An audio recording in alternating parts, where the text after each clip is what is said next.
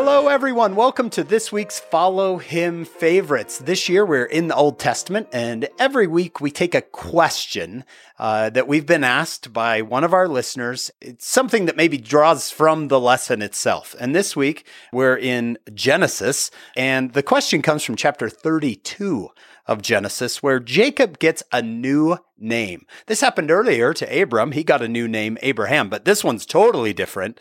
Jacob is renamed by the Lord Israel. And John, I've had students ask me before, especially when I was a seminary teacher, my younger students would say, I hear that in the temple you get a new name. What's that all about, right? So what would you say if someone came up to you and said, why would Jacob get renamed? And what is this about new names? What would you say? There's a lot of places where that happens, and it's like a new start. When I was born, my parents gave me a name. They were very clever. They came up with John. But when I'm born again, when I'm baptized, I take upon me the name of Christ. We looked at Abram and Sarai getting new names, kind of a new start, a new commission.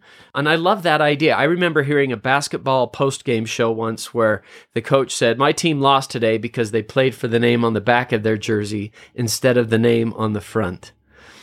And I liked the idea of a new name gives us a new purpose, commission, or reminds us of that or something like that. And so I kind of like the idea because it tells me the Lord's giving me a new start, a new direction. I like that. You mentioned baptism, and most of us know that baptism is a symbol of being buried and resurrected, but it's also a symbol of being reborn. I've had students say, wait, the baptismal font's like a womb? And I'll be like, yeah, the church has lots of wombs. It has a Relief Society womb, and it has a primary womb.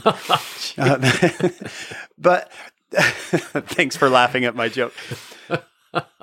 But the idea that if you're being reborn, then your parent is going to give you a new name. And remember, King Benjamin called his followers, he said, you're going to get a new name, the children of Christ. Of Christ. Right? So Christ, the father of your salvation, now can give you a new name.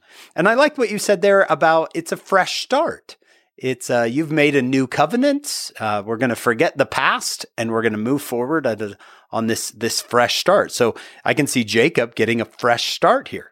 And his name is even a reminder of who he is, right? God will prevail. Let God prevail. And even in the New Testament, when Saul becomes Paul and just gets a clean slate and a new start. And it's not only the Old Testament where it happens, but New Testament, it happens to us. Yeah. And when you go to the temple, you get a symbolic new name because you're getting a fresh start. And isn't that all about what we've been talking about in Follow Him over and over and over is the idea of repentance, a renewal, a fresh start. Thankfully. I mean, I'm so glad. What is Elder Holland says that repentance is the most hopeful and encouraging word in the Christian vocabulary. Yeah. Thankfully. And the Lord wants us to see that, even in the sacrament prayer, right? Willing to take upon them the name of thy Son. Name of thy Son. So when we see this in Scripture, let's think of repentance, starting over, God giving us yet another chance to make better choices. Who was it that called him the God of second chances? Was that also Elder Holland? Yeah, I think so. Maybe it was VeggieTales. I think so.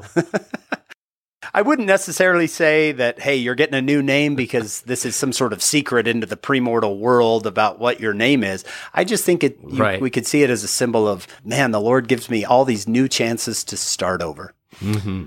Absolutely. We hope that you'll join us on the full podcast. It's called Follow Him. You can get it wherever you get your podcasts. But if not, join us next week right here for another Follow Him Favorites.